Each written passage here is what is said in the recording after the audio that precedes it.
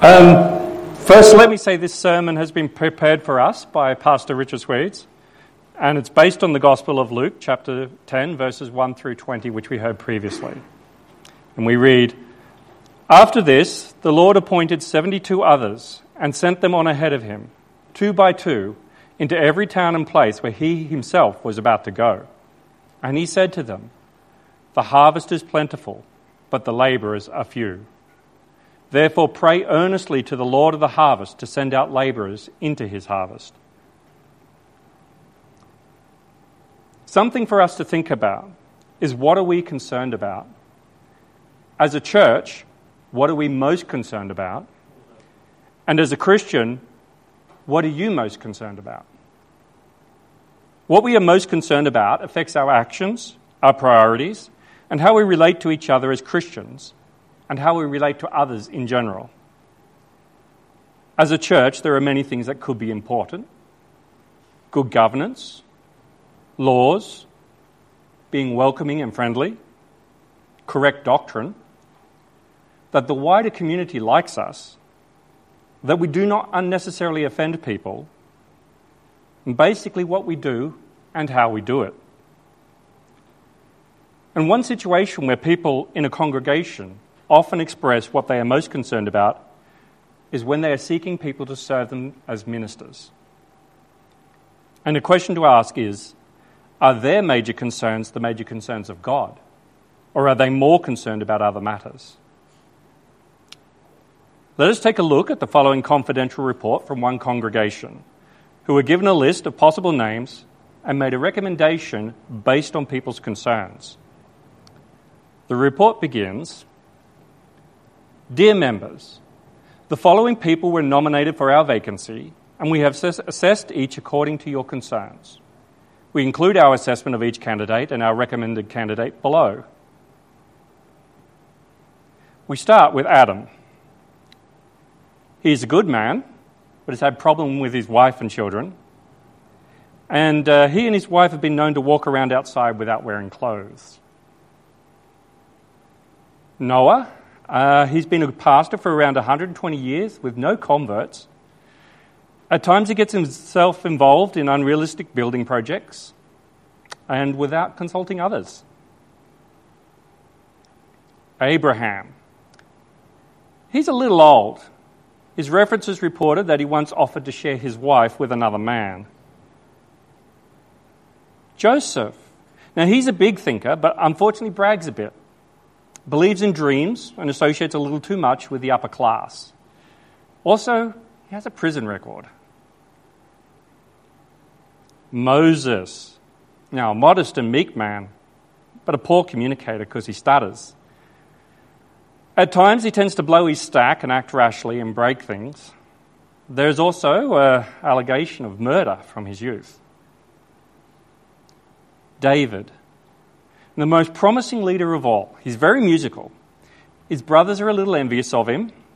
He reportedly stopped some dangerous person all by himself. However, we have discovered he had an affair with his neighbour's wife. Solomon has a big vision for buildings.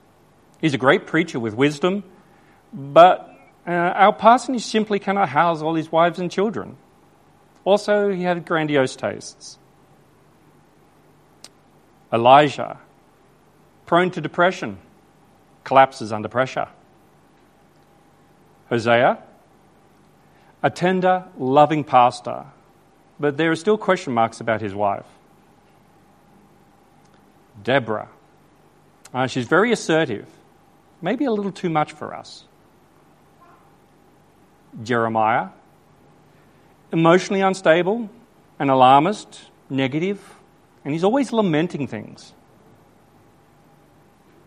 Isaiah claims to have seen angels, has trouble with his language.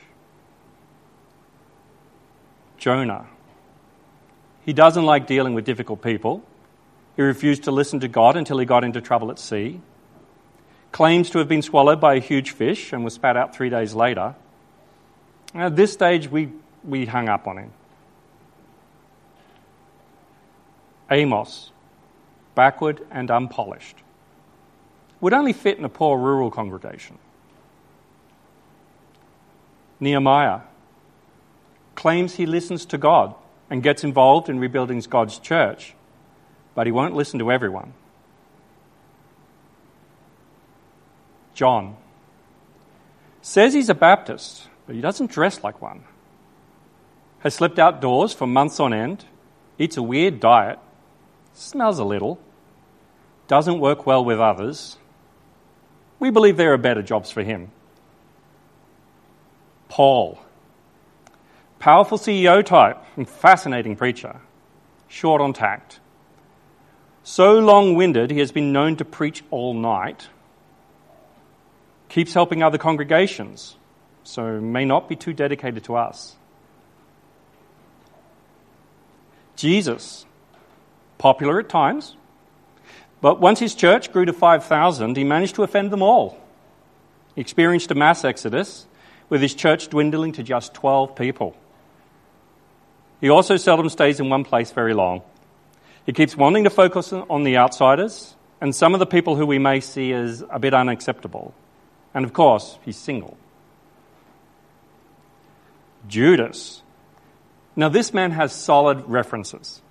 He meets most of your expectations. He's a steady plotter, concerned a lot about money. He's conservative, well connected with the community and other religious leaders. We believe this is the candidate we should consider. Yours sincerely, signed and dated this day, yada yada. I hope you got a little laugh and something to chew on from this, and at the same time saw that what concerns God can be very different, sometimes very different, to what concerns us. As we walk through the Bible, the revealing thing about God is God calls all sorts of people who have flaws, and if we are truthful, we would not have anything to do with some of the people God has chosen to be his servants. It is important for us to remember, when God calls us to follow him as disciples, that he doesn't say you must first be perfect, nor does he say you must be holier than anyone else. Rather, he calls people who are ordinary and broken. He calls people who are relying on his grace and guidance to be his disciples. Someone once said that God is calling fat disciples. Not fat as in overweight, but fat as in faithful, available, and teachable. Something for us to think about. What does it mean to be faithful, available, and teachable? Now, before we go much further, let us remember God's call for us to be his workers is not limited to an elite few, but to all of us who call Jesus Saviour and Lord. If we listen to what 1 Peter chapter 2, verses 9 to 10, but you are a chosen people, a royal priesthood, a holy nation, God's special possession, that you may declare the praises of him who called you out of darkness into this wonderful light. Once you were not a people, but now you are a people of God. Once you had not received mercy, but now you have received mercy. And with what we have already spoken about, there are two key points from our gospel reading for us to walk away with. The first is from verses 2 and 3. He told them, "The harvest is plentiful, but the workers are few. Ask the Lord of the harvest, therefore, to send out workers into his harvest field. Go, I am sending you out like lambs among wolves." Each of us, and all of us, are being sent by Jesus into the world to be God's workers in our daily lives. This involves planting the seed of the gospel into people's lives, nurturing the life of the gospel in people's lives, encouraging the life of the gospel in people's lives, and helping people to connect to the source of the gospel, Jesus. Remembering that the gospel is the good news of what God has done, is doing, and will do for us. The second key point from Luke comes from verses 19 and 20. Jesus says, "I have given you authority to trample on snakes and scorpions, and to overcome all the power of the enemy. nothing will harm you. However, do not rejoice that the spirits submit to you, but rejoice that your names are written in heaven. The truth is, we are involved in gospel planting, nurturing, and encouraging and connecting people to the source of the gospel. We will see and experience some good and special things. But Jesus reminds us that this is not the main purpose of the gospel. The purpose of the gospel is people being given and receiving eternal life and rejoicing that their names are written in heaven. This is what God is most concerned about, that people gain the gift of eternal life. May this be your main purpose as you live, that you receive the gift of eternal life from God and be concerned that the people you know and mix with also receive this gift. Because as John 3, verses 16 to 17 remind us, for God so loved the world that he gave his one and only Son, that whoever believes in him shall not perish, but have eternal life. For God did not send his Son into the world to condemn the world, but to save the world through him. So what does all this mean for us as we live the faith? Firstly, live with the fact that the most important concern God has for you and others in life is that your name is written in heaven. May this concern affect everything about you and how you relate to others. Live as a person involved in planting the seed of the gospel, nurturing gospel life, encouraging gospel life, and helping people connect to the source of the gospel, Jesus. As we come to the end of the sermon, I would like to leave you with this story. And it relates back to what Bridget was demonstrating earlier. One day, some people were having a picnic after church in Hyde Park. They laid out their picnic blankets.